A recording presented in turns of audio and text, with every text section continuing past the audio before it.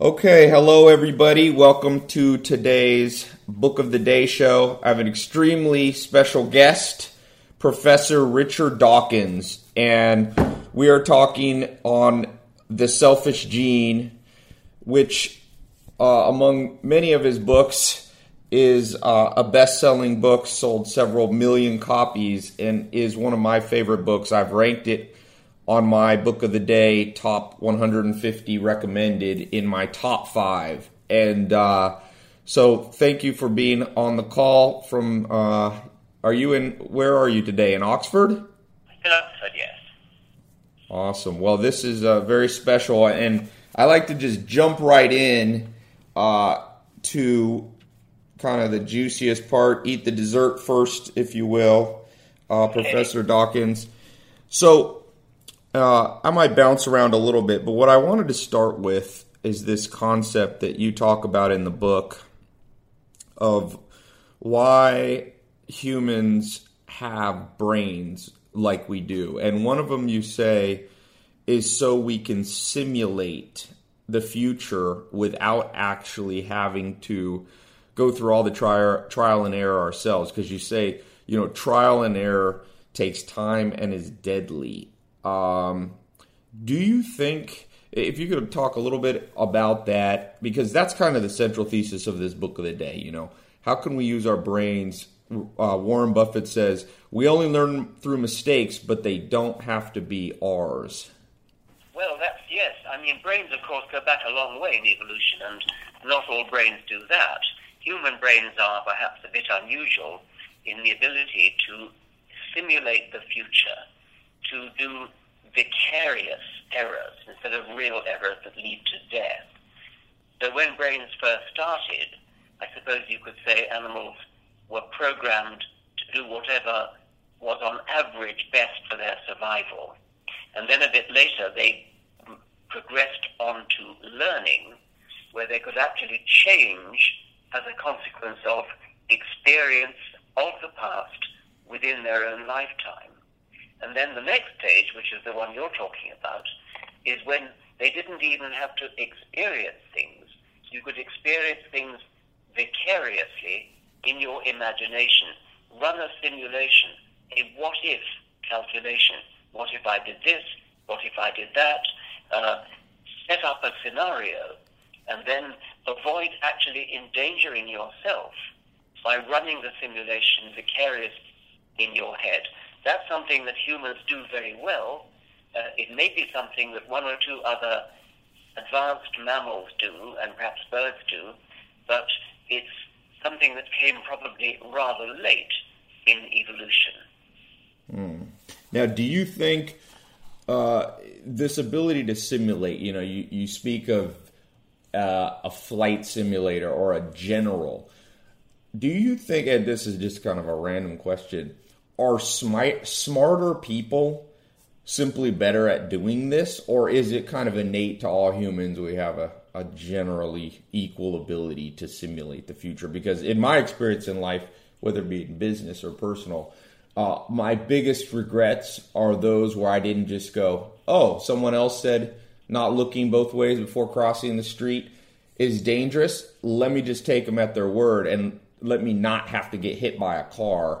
But I find it prevalent among people where they pride themselves on their mistakes and they go, well, I had to go through that so I could learn. But if I hear you right, you're saying it's almost innately human to not have to do that, to not have to get hit by a car, to say... I'm sure like everything else, there's variation, and I'm sure that although all humans can do it, obviously we vary in everything else. There's no reason why we shouldn't vary in the ability to simulate, and some people are much more imaginative than others, so I don't think I would agree that everybody is the same in this. Yeah. Well, I definitely see in my own personal experience, which obviously is somewhat anecdotal about it, but awesome. Let's move to this next subject, because I have so many written down. If hopefully we're not jumping around too quickly, I'm going to hit you with lots of different things. By the way, my favorite accolade that you have is you won the number one in a survey. You were considered the number one intellectual in the world. I thought that was a nice one to have. Well, yeah, okay, I think that's a bit of a joke, but that was nice to have, yes. They didn't even put me on the list for voting the following year, so I didn't have a chance the following year. It's true that I was voted that in one year. I think it was 2013. Yeah, well, that's good. You say on this simulation, I wrote down a note in your book. You said survival machines that can simulate the future are one jump ahead of survival machines who can only learn on the basis of overt trial and error. The trouble with overt trial is that it takes time and energy. The trouble with overt error is that it is often fatal. Simulation is both safer and faster. That may have been my favorite part in the whole book. Well, I had forgotten it, but it's the part that you brought up first, and yes, I would certainly stand by that. I agree with that. I like, and for people not familiar with the book, The Selfish Gene, when you refer the phrase survival machines, you're referring to us humans in the sense that we're made up of these replicators, which you call, which are our genes, and I'm correct, survival machines is what we are.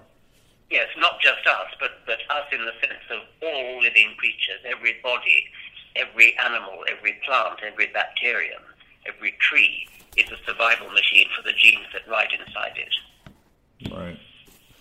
Okay, next, let's talk a little bit about this concept of tit for tat, the sense that there are strategies that we can use both from an evolutionary standpoint, but also I think these apply in how we relate to other people socially.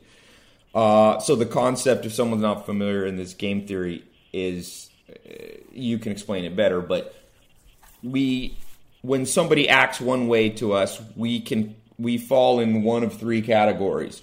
We can be a sucker, which means we are taken advantage of. We can be a cheater. We can be the one taking advantage. Or we can be a grudger, where we act nicely until somebody does something wrong. Then we use our memory to hold a grudge against them.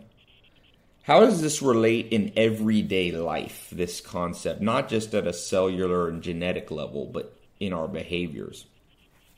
Game theory of that kind originated in human sociology and human psychology and human economics, so it comes from humans and was imported into biological evolution theory, mostly by John Maynard Smith. And in The Selfish Gene, I was talking about it as a biologist. It is a very powerful mathematical theory for handling cooperation among not just humans, but all sorts of other creatures. When you come to humans, it's probably a lot more complicated than just the very simple cheats and suckers and grudges model that I proposed. I actually proposed that for the very simple case of birds who have fleas or parasites, say lice, and have to borrow each other's beaks in order to get rid of them because they can't reach the tops of their heads. So although they can groom most of their feathers and get rid of the lice, they can't get rid of those on the tops of their heads, and so it's a you scratch my top of head, I'll scratch yours. That's a very, very simple model, but that simple game theory model can be generalized to all sorts of much more complicated situations, which is what human cooperation mostly is. A mathematical model like that is helpful to get the basic idea, but then you need to elaborate it and make it much more complicated, especially for humans. One of my mentors told me, he said, Ty, if you're playing poker, after 30 minutes, if you're not sure who the sucker at the table is, you're the sucker. Yes, okay, that's a nice one. I've never actually played poker, but I can imagine what that would mean. Yeah, I think socially life, somewhat falls that way.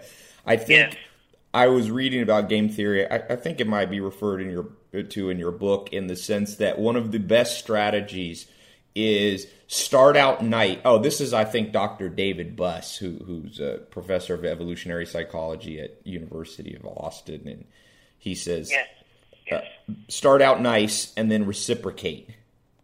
Yes, that is tit for tat. It's an extremely simple strategy. Start out nice and then reciprocate. And reciprocation kind of looks like paying back. And so if the other person does something not nice, then if you reciprocate, that is, you can think of that as payback. He said there's a few exceptions. For example, if you're in a room where everybody's a thief, then he said you don't always start out nice. But in general situations, I thought that was interesting. Yes. Interesting. Okay, ESS. Let's talk about that for a second. Evolutionary stable strategies. I find this fascinating in the sense that the world, I mean, in capitalistic markets, if you study economics and the stock market, there's this concept of equilibrium, that supply and demand. If people want a lot of hamburgers, enough fast food restaurants, McDonald's, Burger Kings, and so on will arise to meet the demand. And if there's too many stores and not enough people, some will go out of business. So this is an economic concept, somewhat similar to this ESS. How does ESS affect us at a biological level? What does it mean that we're seeking evolutionary stable strategies? Natural selection expects that animals will do what's best for their own survival, but what's best for their own survival may depend upon what the majority of the population are doing. So if you imagine a population of seagulls, say, where most of them are fishing for fish, but a minority of them are specializing in stealing fish from the honest fishers. So we have pirates who steal fish, and we have fishers who actually fish for fish. Now, what's the best strategy? The answer is that whichever is in the majority is likely to be exploited by the other. So if the population is entirely dominated by honest fishers, then natural selection will favor pirates because there's plenty of fish to be had by piracy.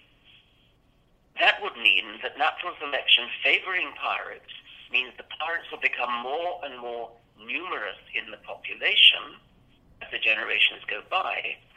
And that would mean that when the population is entirely dominated by pirates, there are no fish to be had. And now natural selection will favor honest fishing.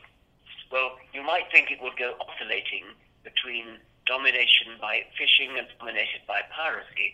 Actually, it will settle down to some equilibrium frequency. It might be 10% pirates and 90% honest fishers. That's just a made-up figure. But whatever it is, natural selection will stabilize the proportion, equilibrium frequency, by favoring whichever one is less than the equilibrium frequency. Now, this has implications somewhat similar to game theory in the sense that...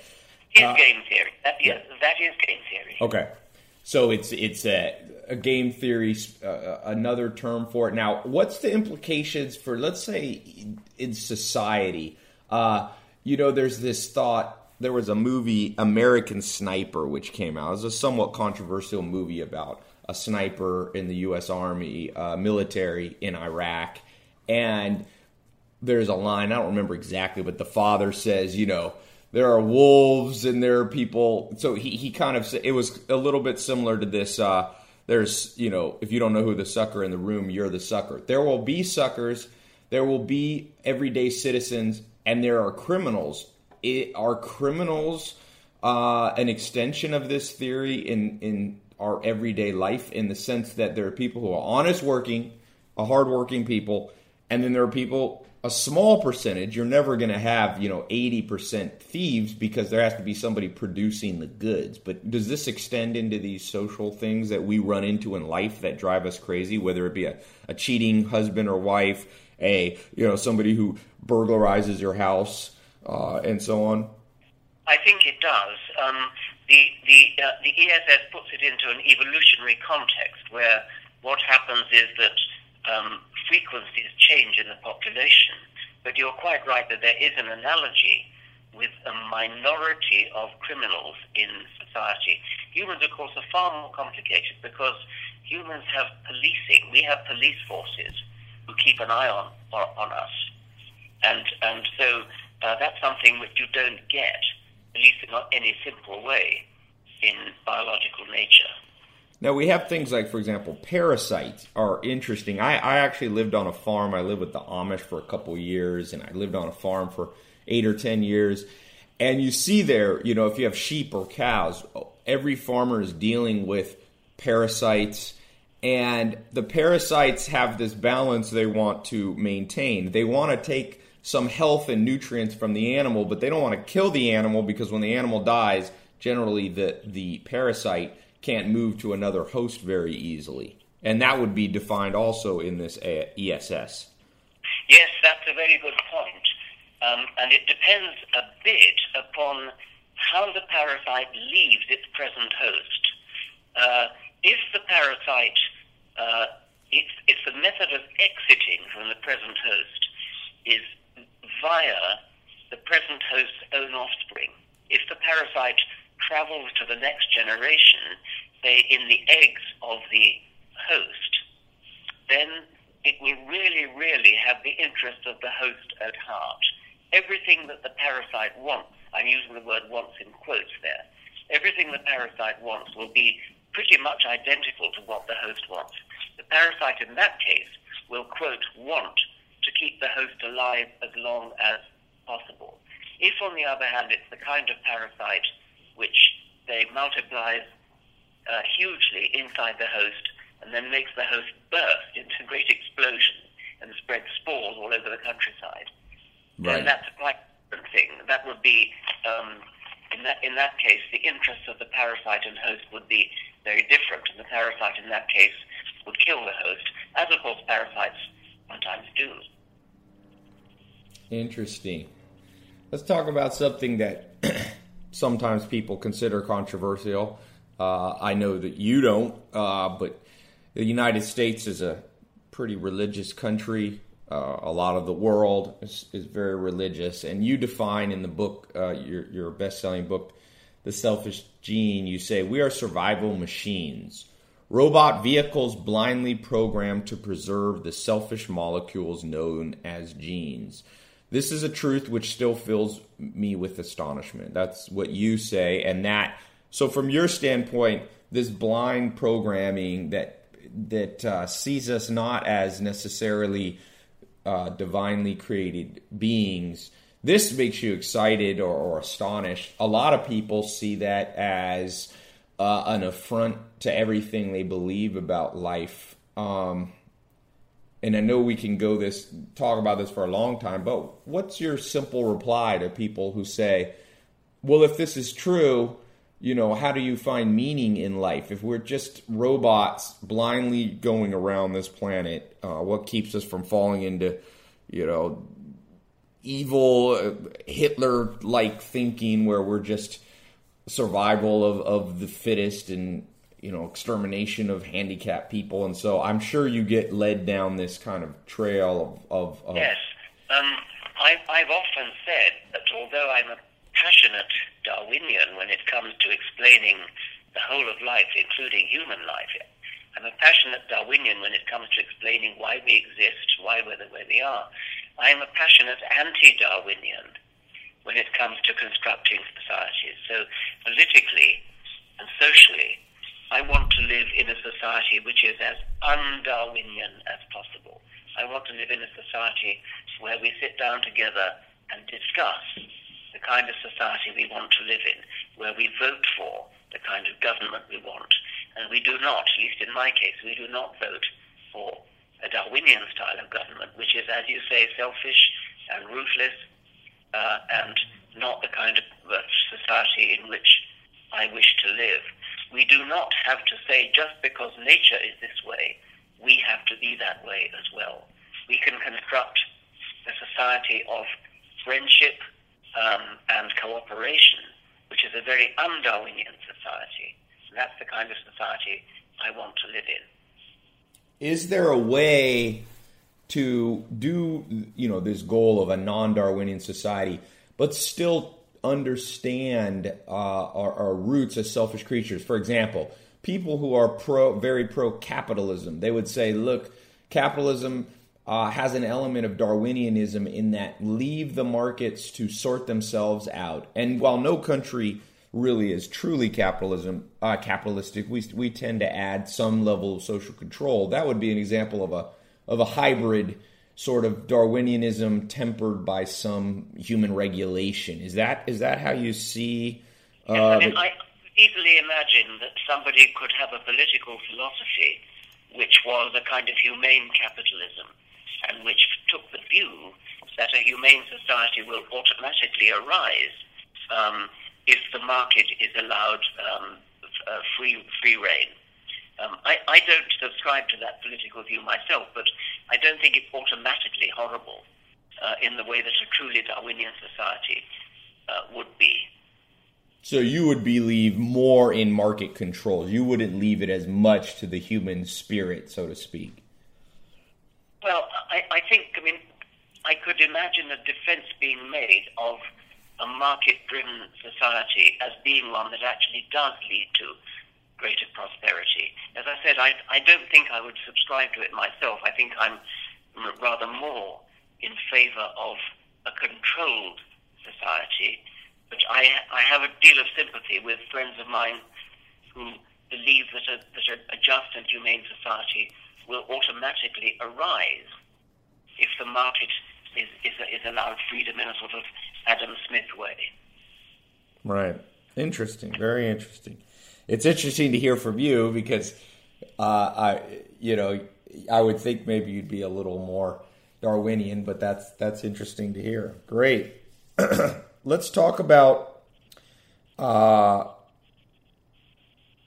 you say here, it is a simple logical truth that short of mass emigration into space, with rockets taking off at a rate of several million per second, uncontrolled birth rates are bound to lead to horribly increased death rates. It's hard to believe that this simple truth is not understood by those leaders who forbid their followers to use effective contraceptive, aka birth control. They express. So you say there is a natural method. It's called starvation for population limitation if humans don't do this. When you say this, is it various religions, Catholicism, and others that butt up against you? Well, yes, it is, and that's what I had in mind when I wrote that. However, it is also true that that really does apply if there is uncontrolled birth rate, uncontrolled reproduction, and but what actually happens is that the more prosperity there is in a country, the more people do adopt birth control. So although theoretically the Roman Catholic Church is against contraception, in fact, if you look at countries which are dominated by the Roman Catholic Church, if they're prosperous, then they use birth control as much as anybody else. So countries like France and Italy simply ignore the Roman Catholic Church and get on with birth control.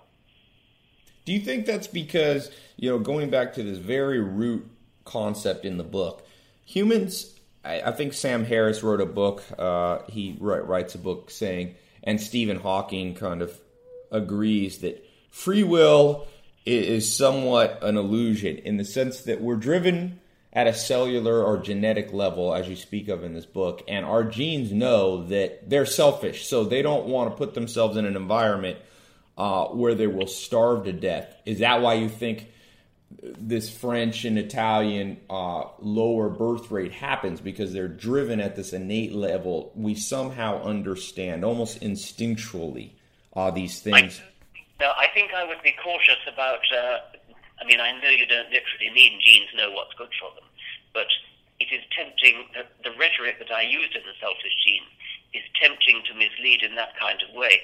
I think I would rather say that our brains, going back to your original question, our brains have become so big and so good at simulating the future, so good at imagining.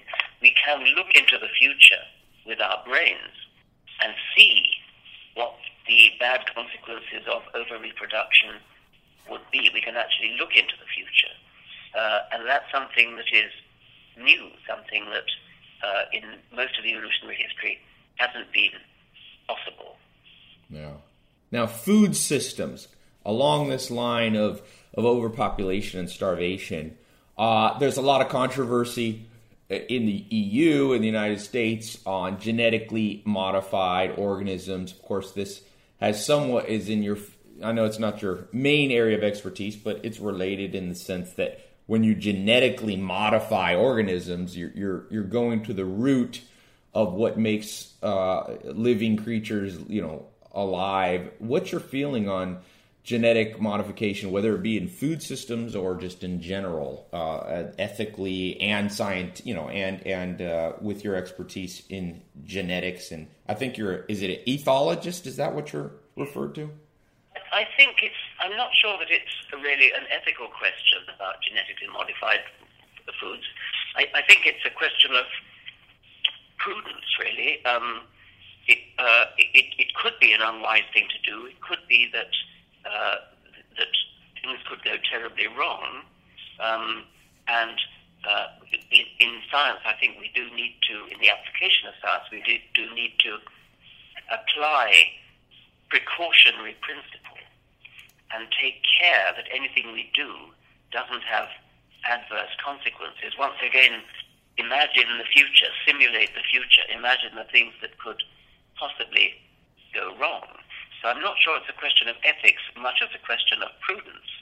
And I think the dangers of genetic modification may have been somewhat exaggerated, but I'm not in favor of a kind of gung-ho, just do anything that we want to because we can. I think it is important to exercise prudence, exercise precautions. Yeah. I would agree. I mean, as you read books like yours, The Selfish Gene, you see this. It is a very complicated set of mechanisms going on at a genetic level, and it's probably going to take us a while to figure out how to reverse engineer them. It's not super easy. No, that's right. It's very difficult to know. I mean, if you wanted to create an organism that was good for some particular purpose, it's very hard to know how to do it. It theoretically probably could be done, but it's much more complicated than many people realize, exactly as you say. Yeah, interesting. Now, let's talk about, on a personal level, I always say that we humans are juggling four balls at one time, at least consciously. Subconsciously, this could be argued. Most humans want to be physically healthy. They want to be financially secure in the modern world. That's money. It used to be resources. We want to have love in the form of healthy social connections, and we want some feeling of happiness. Could you speak on happiness from the standpoint, maybe a little more scientific and genetic standpoint? What purpose do you see happiness serving in? And maybe the practical question, can we be happy? What can we do knowing that we're somewhat these, as you refer to, survival machines with these replicators, which sounds so... At a very crude level, if we're talking Darwinism, I suppose that happiness is the state that the body is in when it's doing things which are likely to lead to its survival. And unhappiness, an extreme form would be pain, is the state the body is in when it's doing something which is likely to lead to its death. So pain is a kind of warning that says, don't do that again. If you do something like pick up a red-hot coal, you feel intense pain, and you're not going to do that again. You learn not to do that again. If you persistently did things that lead to pain, then you're likely to die. And so natural selection has favored brains which don't repeat things that are dangerous. On the other side, on happiness, natural selection has favored brains that do repeat things that gives them a good feeling. So something like satisfying hunger, satisfying sexual desire, satisfying thirst, these are being warm and comfortable. These are all things that make us feel good, make us feel happy, and they are also things which statistically are more likely to lead to our survival. That's, as I say, at a very mundane level, but happiness in humans has sort of taken off into the stratosphere of advanced things like happiness at listening to beautiful music and reading beautiful poetry, seeing a beautiful sunset. These are all probably very peculiarly human things which have taken the concept of happiness and run with it in directions which are not so easy to understand in a simple, naive, Darwinian way. Yeah, I think. Do you think it's interesting? I think it was Sigmund Freud who said the mind is like an iceberg. 90% of it is below the surface in our subconscious. It seems that we do things that mitigate or work against our momentary happiness, whether it be we know we shouldn't eat. They work against our long-term happiness. We eat a donut even though we know at a conscious level we shouldn't, that it's going to make us unhappy when we look at our belly growing. And so it seems not only, it seems like some of that could be explained in an evolutionary cycle. We're doing this because of our genes. Now they don't want, but our genes are operating as a fashion to survive and replicate. But now it's more complicated because... Yes, that's a very good point. And I think the way to understand that is to say that what our genes built into our brains was rules of thumb which worked at an earlier time in our history when we were hunter-gatherers on the African savanna. Something like our love of sugar, which you just alluded to. Because sweet things were difficult to get, I mean, honey would have been the only real way of getting extremely sweet things. Fruits were available to and generally good for you. If you live in a world where it's pretty much impossible to get too much sugar, then a rule of thumb that says get as much sugar as you can would work, would improve your survival. Nowadays, we live in a world where we just simply buy sugar in the shop and buy sweets and chocolates and donuts and things. Nowadays, we live in a world where the original rule of thumb, which is eat as much sugar as you can, no longer promotes our survival. It does the reverse. But the rule of thumb is still there. This concept of a rule of thumb, I think, is very important because, after all, the rule of thumb that says, like sex, enjoy sex.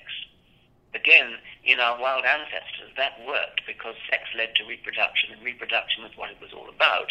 Nowadays, as like as not, we are using a contraceptive, and so that the desire for sex no longer has its biological function anymore. But we still desire it, because the rule of thumb is built into our brains. Now, okay, this brings up an interesting point. One of my favorite books, and another one in my top 5, is Sigmund Freud wrote a book that hasn't been read too often. It's a fairly complicated read. You may have read it. It's called Civilization and Its Discontents. And he goes through his take on why we're happy and unhappy. And basically, you can boil it down to our genes are saying X will make us happy, and civilization is saying Y. So you brought up the example of reproducing and sleeping with people. So our genes are saying, you take a 21-year-old boy, man in the world, he has this genetic programming to go out, sleep with as many women, but civilization is somewhat more monogamy and marry one person. So Freud says basically we'll never be fully happy. Do you think that there's truth to that? Yes, the idea that we'll never be fully happy because there'll always be more of an effort that we could put into it. Is that what you mean? We're constantly being driven to do more. You can never relax. You can never just sit back and just bask in pleasure. Well, that and that society has set up things, for example, that will not allow us to express our genes, in the sense that your genes say, as a man, sleep with the most women to maximize your great-grandchildren, where society says, no, you can marry one. So there's almost this war between, our genes. I see what you mean. Yes, yeah. I think that is true. We're constantly coming back to, humans are very complex. And the selfish gene is actually not mostly about humans. It's about life in general. And I think you have to understand how life in general works, which is what the book's mostly about. And then you come on to humans, and you have to, as it were, treat humans in a more sophisticated way. We evolved by natural selection in the same way as every other living creature on Earth. But we have these much more complicated brains, and we have a complicated society. And society does impose restrictions and rules which may conflict with our own desires. Yeah, interesting. Let's talk about something that applies at the genetic level in general, applies to multiple species, and you hear it talked about a lot. Nature versus nurture. And there's schools of thought. Where do you stand? What part of behavior is just somewhat inherent, and what part is learned by the environment? Is it 50-50? I know that's an oversimplification, but how do you yes, see it? It's an oversimplification because it varies for different things. What could that possibly mean when you put a figure like 50-50? What it really refers to is the variation in the population. To what extent can you predict the variation in the population if you know about genes and if you don't know about genes? Now, the best way to test this is by looking at twin studies. That means you take monozygotic twins, identical twins, and you take dizygotic twins, non-identical twins, and you know that monozygotic twins have twice as many genes in common where it matters than dizygotic genes. And you have a few cases where twins have been reared apart for one reason or another. They've been separated at birth, so they've had different environments. And if you compare how similar identical twins are to each other versus fraternal twins, non-identical twins, and if you compare both sets of twins reared apart versus reared together, you can come up with a figure, the so-called heritability, which is often expressed as a percentage, like 50%, as you suggested. And it varies a lot, and things like height has a very high heritability. Weight would have a lower heritability because it might depend upon how much they've eaten. Musical ability has high heritability. Mathematical ability has high heritability. Other things have low heritability. And so it is an interesting question. It's a question that you can answer by doing either twin studies or something equivalent to twin studies. And so there's no general answer to the question. That's interesting. So some things I didn't know. Music is. I think Bach had 23 children, and a lot of them were great musicians. So that high heritability. And his father was. Yes. Now, one of the fascinating things in the book that goes right along with this subject of nature versus nurture is you have this concept which. Why, and I'll oversimplify here. I probably shouldn't be oversimplifying what you're saying, but one of the questions is, why do humans, and not just humans, but species reproduce sexually, as opposed to just like ferns or something? And you call this, I think, the bottleneck. I found this fascinating, and 3 reasons So the bottleneck could be understood maybe as humans. We all start out as this one cell and we grow from little babies. We don't just cut our arms off and another human kind of sprouts out of our arm without having to go through the full reproductive cycle. And this is in the chapter, The Long Reach of the Gene. And you go through three main reasons that we do that. Why?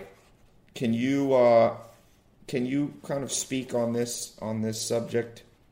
It's a very, I think this wasn't in the original first edition of The Selfish Gene. This was actually in my second book, The Extended Phenotype, which is for my professional colleagues.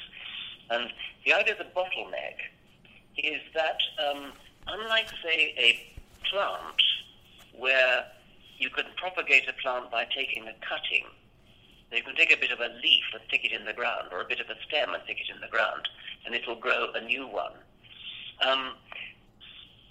Animals, on the whole, don't do that. Animals go to a bottleneck, a single cell, which contains all the genes which are going to give rise to a new creature. Now, the effect of the bottleneck is that every single gene in the full body, say a human body or a hippopotamus's body, every gene has only one way of getting into the future, and that is through the sperms or eggs. That's the bottleneck. And so there is total cooperation between all the genes because they all have the same expectation of how to get into the future via the bottleneck. If they reproduced like plants, where you just chop off a bit of an arm and stick the arm in the ground and something, and it grows into a new hippopotamus, it wouldn't be like that, because then genes in the arm would have a different aim from genes in the leg. It's because of the bottleneck that we can expect that the entire... sorry, my wife's just arrived. I'm being distracted slightly. That's okay. Because of the bottleneck, that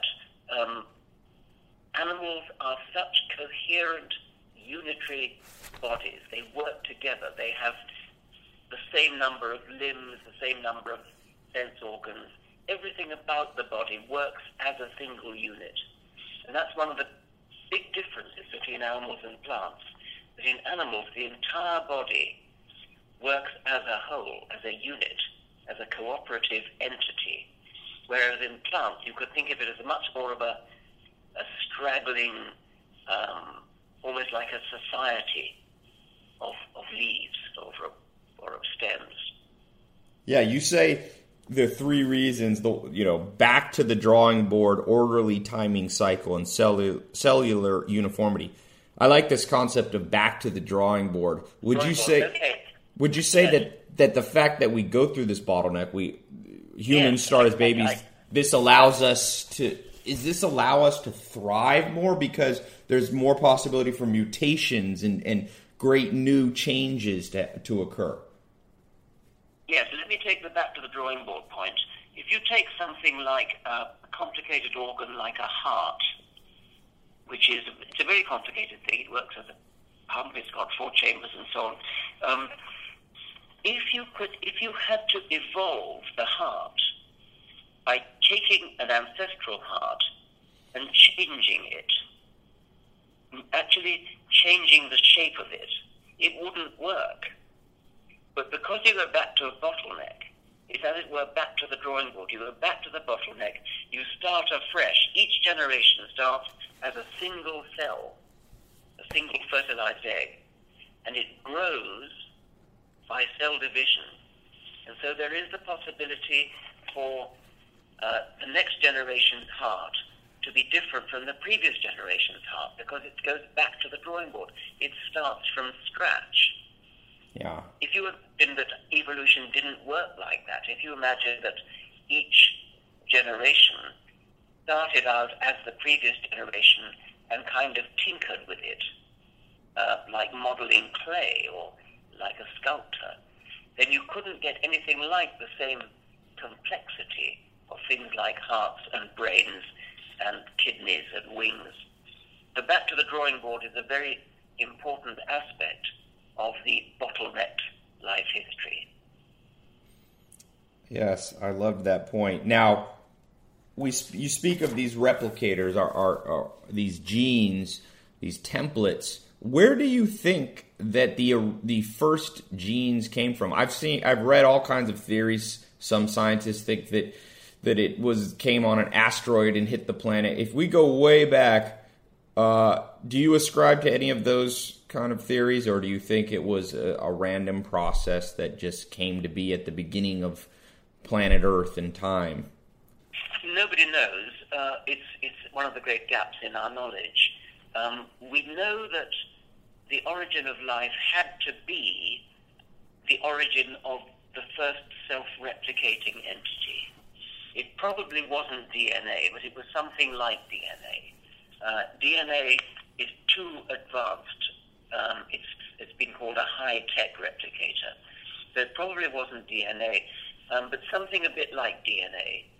Now, as to whether that came from an asteroid or started out as a random accident on Earth, we don't know. I'm inclined to think it started on Earth.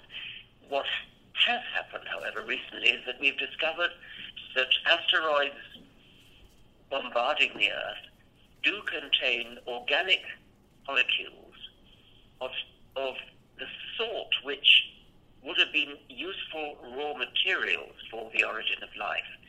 So once upon a time, theories of the origin of life thought that they had to explain where these organic molecules came from. They had to somehow be synthesized on Earth. We now know that the universe is full of these organic molecules because they hit Earth in the form of meteorites. So that part of what was originally a difficult problem, that part of the difficult problem is now solved.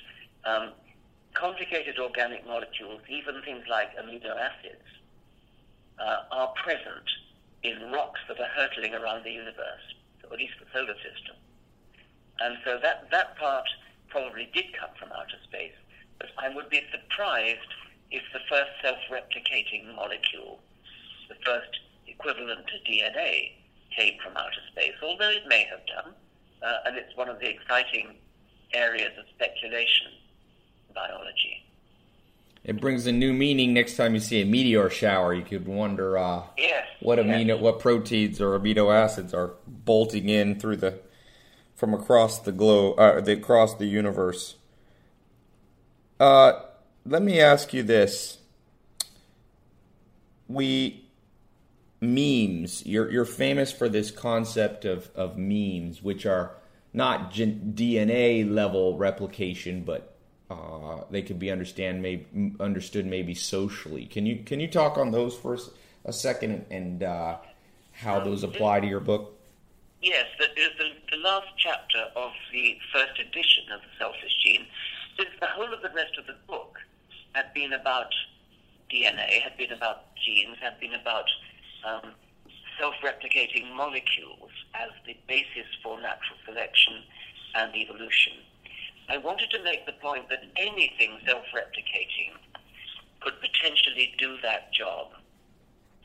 Maybe in outer space there are other forms of life which don't have DNA, but they surely do have some equivalent, something self-replicating.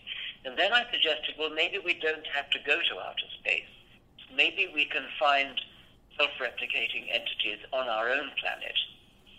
Memes, units of cultural inheritance, units of imitation. Humans imitate other humans. We imitate tunes that we whistle. We imitate clothes fashions. We imitate accents with which we speak. We imitate fashionable words. School children imitate crazes, favorite toys, that kind of thing. And so there is a sort of self-replication going on in human society. And it's possible that these memes, these units of imitation in human society, human culture, could be the basis of a form of Darwinian selection. the tunes that are catchy are the ones that get whistled and the ones that get repeated. So boring tunes don't get repeated.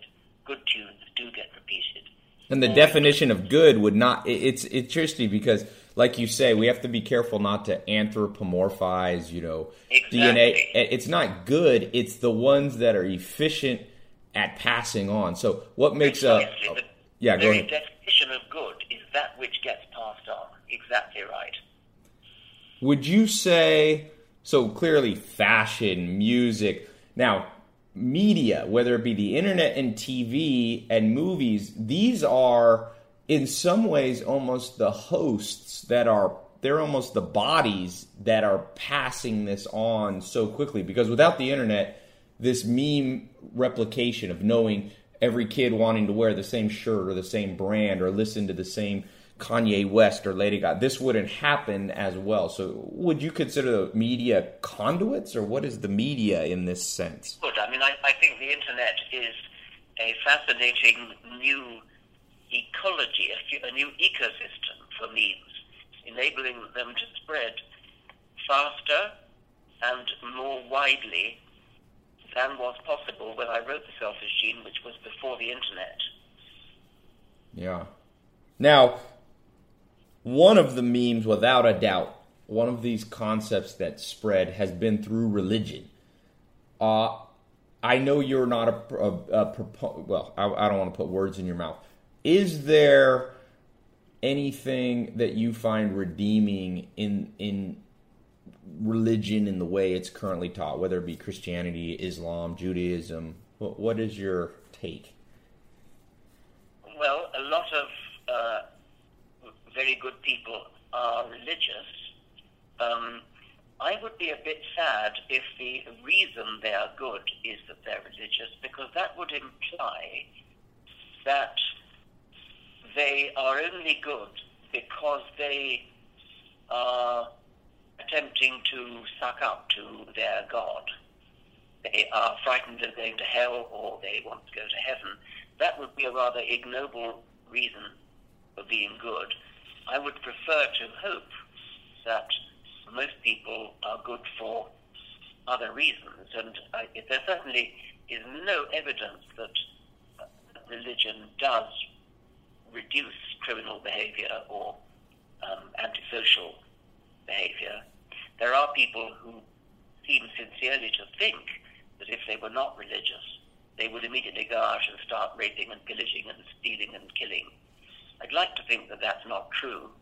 And I'd like to think that many of us who are not religious are capable of being just as good, just as nice, just as altruistic, just as cooperative as those who are religious. You say, let us try to teach generosity and altruism because we are born selfish. Let us understand what our selfish genes are up to, because we may then at least have the chance to upset their design, something that no other species has ever aspired to. As we kind of close up here, altruism, charity, in light of the selfish gene, can you explain, there's different schools of thought on why we still exhibit, doing good deeds for others, maybe leaving a tip with a waiter we'll never see again. How do you explain altruism? I think that's quite difficult. We talked earlier about ESFs, we talked earlier about tit for tat. There are primitive evolutionary roots to cooperation. You scratch my back, I'll scratch yours. People do things in the expectation of getting it paid back. And similarly, kinship. There are good genetic reasons for being altruistic towards your close genetic kin, because the gene that makes you altruistic is statistically likely to be shared by other individuals who are your kin, your siblings, your nephews and nieces, your grandchildren, and so on. So there are primitive reasons for being good.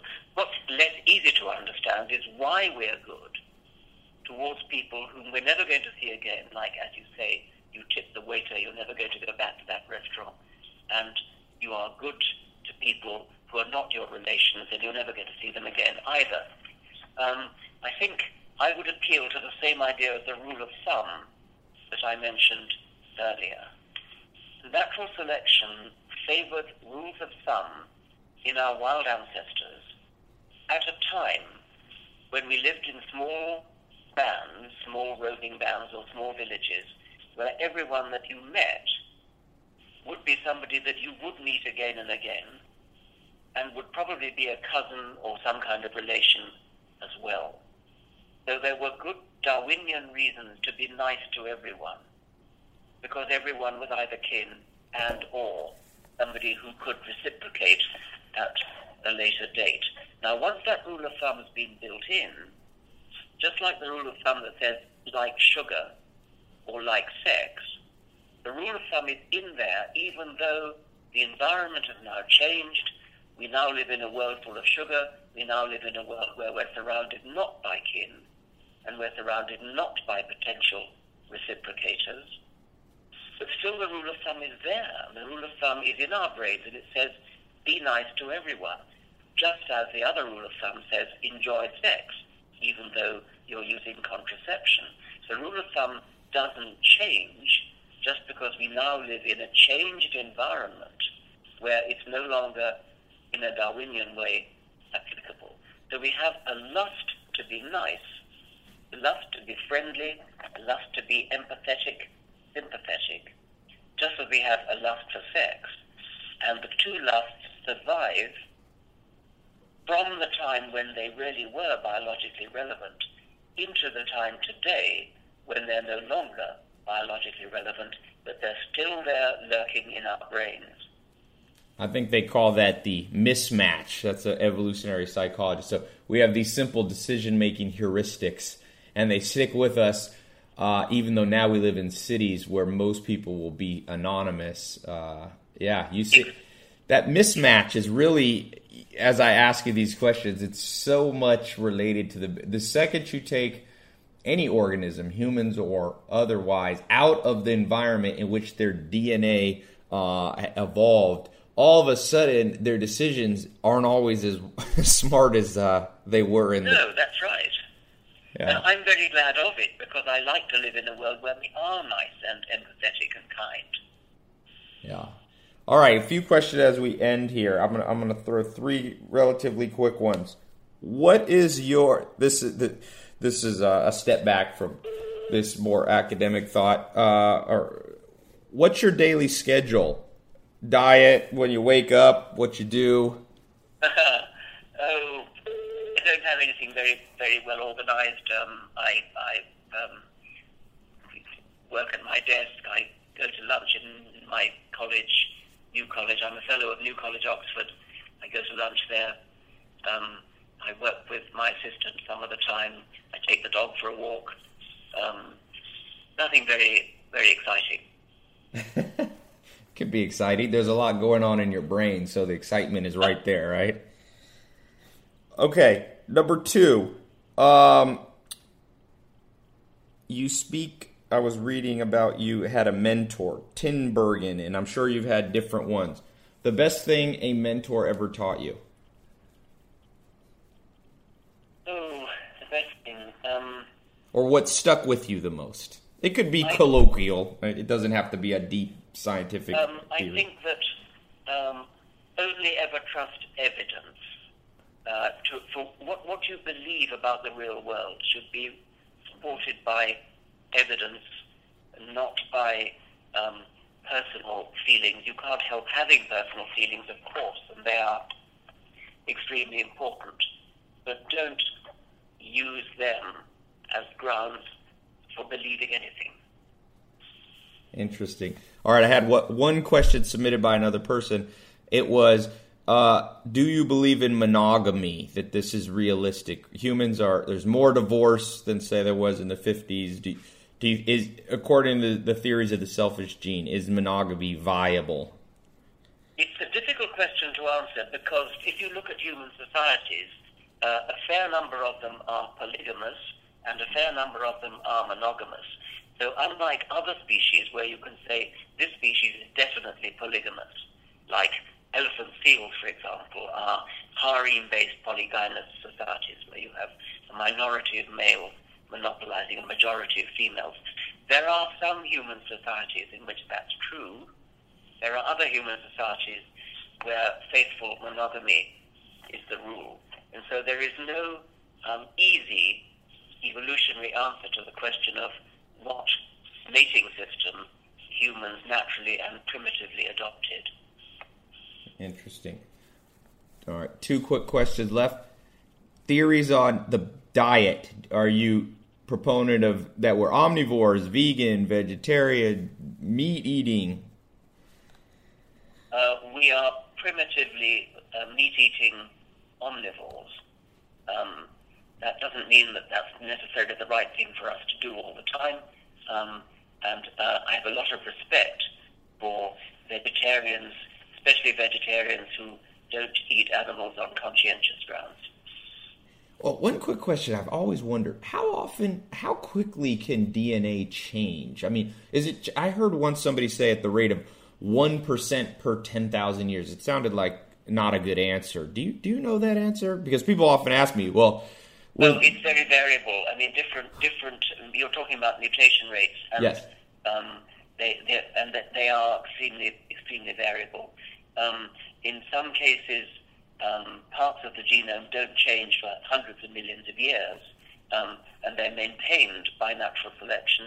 In other cases, they do change rather rapidly. So there is no general answer to that question. Are humans, though, going to look relatively similar in 1,000 years, or do you think that there's now excluding things like computerizing our brain, but just if we were left to our own devices, but we have all the modern, amenities, do you see, are we going to be a lot taller? Are we going to be way smarter? Or is there some cap on that kind of growth in, let's say, 1,000 years or 500 years? It's a very short time to be asking an evolutionary question. Things like height are actually changing dramatically anyway over the decades. I mean, if you look over the 20th century, height in various peoples like Japanese, like Americans, average height has increased enormously. This is almost certainly not a genetic effect. This is almost certainly a environmental, probably nutritional effect. If you're asking about actual evolutionary genetic change, as I said, 1,000 years is too short a time. If you talk about, say, 100,000 years or 1 million years, that's the kind of timescale you want to be talking about for evolution. In order for that to happen, in order to see a consistent evolutionary change over 1 million years, it would be necessary for natural selection to work in a consistent direction for much of that 1 million years. That's rather hard to imagine with humans because our environment is changing so rapidly because of culture and technology that whatever it takes to be a good survivor, or in particular a good reproducer, at the present time is unlikely to be whatever it will take in 100 years, let alone 1 million years. So it's very hard to predict. If we send colonists out to, say, colonize Mars, where conditions are very different and where gene flow between the home planet Earth and the colonized planet Mars, where gene flow is very, very slight, then you might expect to see some evolutionary divergence. All right, last question. Selfish gene. For a lot of people following me are entrepreneurs. They're people interested in being successful. Someone listening in, from all the decades studying this fascinating concept of us humans at the replication level, any advice you would offer, more practical, on being financially more prosperous, both as an individual and as a society? What do you think? No, I would prefer not to do that, because I would like to emphasize in conclusion that the title, The Selfish Gene, emphatically should not be interpreted as anything to do with selfish individuals. Selfish genes are just as capable of building altruistic, cooperative, generous individuals under the right conditions. So that I emphasize this because the book has often been misunderstood because of the title. Yeah. As some suggesting that humans are selfish, or even advocating that humans ought to be selfish. Like you, and it's neither of those things. So it's conscious capitalism, like you mentioned earlier, that's really what you're a proponent of. Awesome. Well, I would like to emphasize that the book is supposed to be an imaginative explanation for the whole of life. It's not really about selfishness. Yeah. It's about life as a whole, and it explains how everything about life, its complexity, its beauty, its elegance, its illusion of design, everything comes about through the natural selection of genes, which are selfish only in the sense that they are working for their own survival. And working for their own survival is in many cases equivalent to working for altruistic, unselfish individuals. Yeah, like Rabbi Hillel said, if I don't love me, who will? But if I only love me, what am I? So we're... Yes, okay. Well, Professor Dawkins, thank you so much for your time. If people want to follow up with you, is there a website? Is there a new book out? What's the best way? Okay, well, the website is richarddawkins.net. Okay. And new book, well, the second volume of my autobiography, which is called Brief Candle in the Dark, and I got, as a matter of fact, the very first copy of that arrived in the post today. So it's not yet published. It will be published, I think it's on the 12th of September or thereabouts, sometime in September anyway. So that's the second volume of my autobiography. The first volume, which was called An Appetite for Wonder, covered the years from childhood until the selfish gene. And the second volume, Brief Candle in the Dark, covers the years from the selfish gene until the present. Well, thanks so much, Professor Dawkins. I appreciate you being here explaining the book, The Selfish Gene. For all of you who have not read it, it is on my recommended top 5. Professor Richard Dawkins, thanks so much. Thank you very much.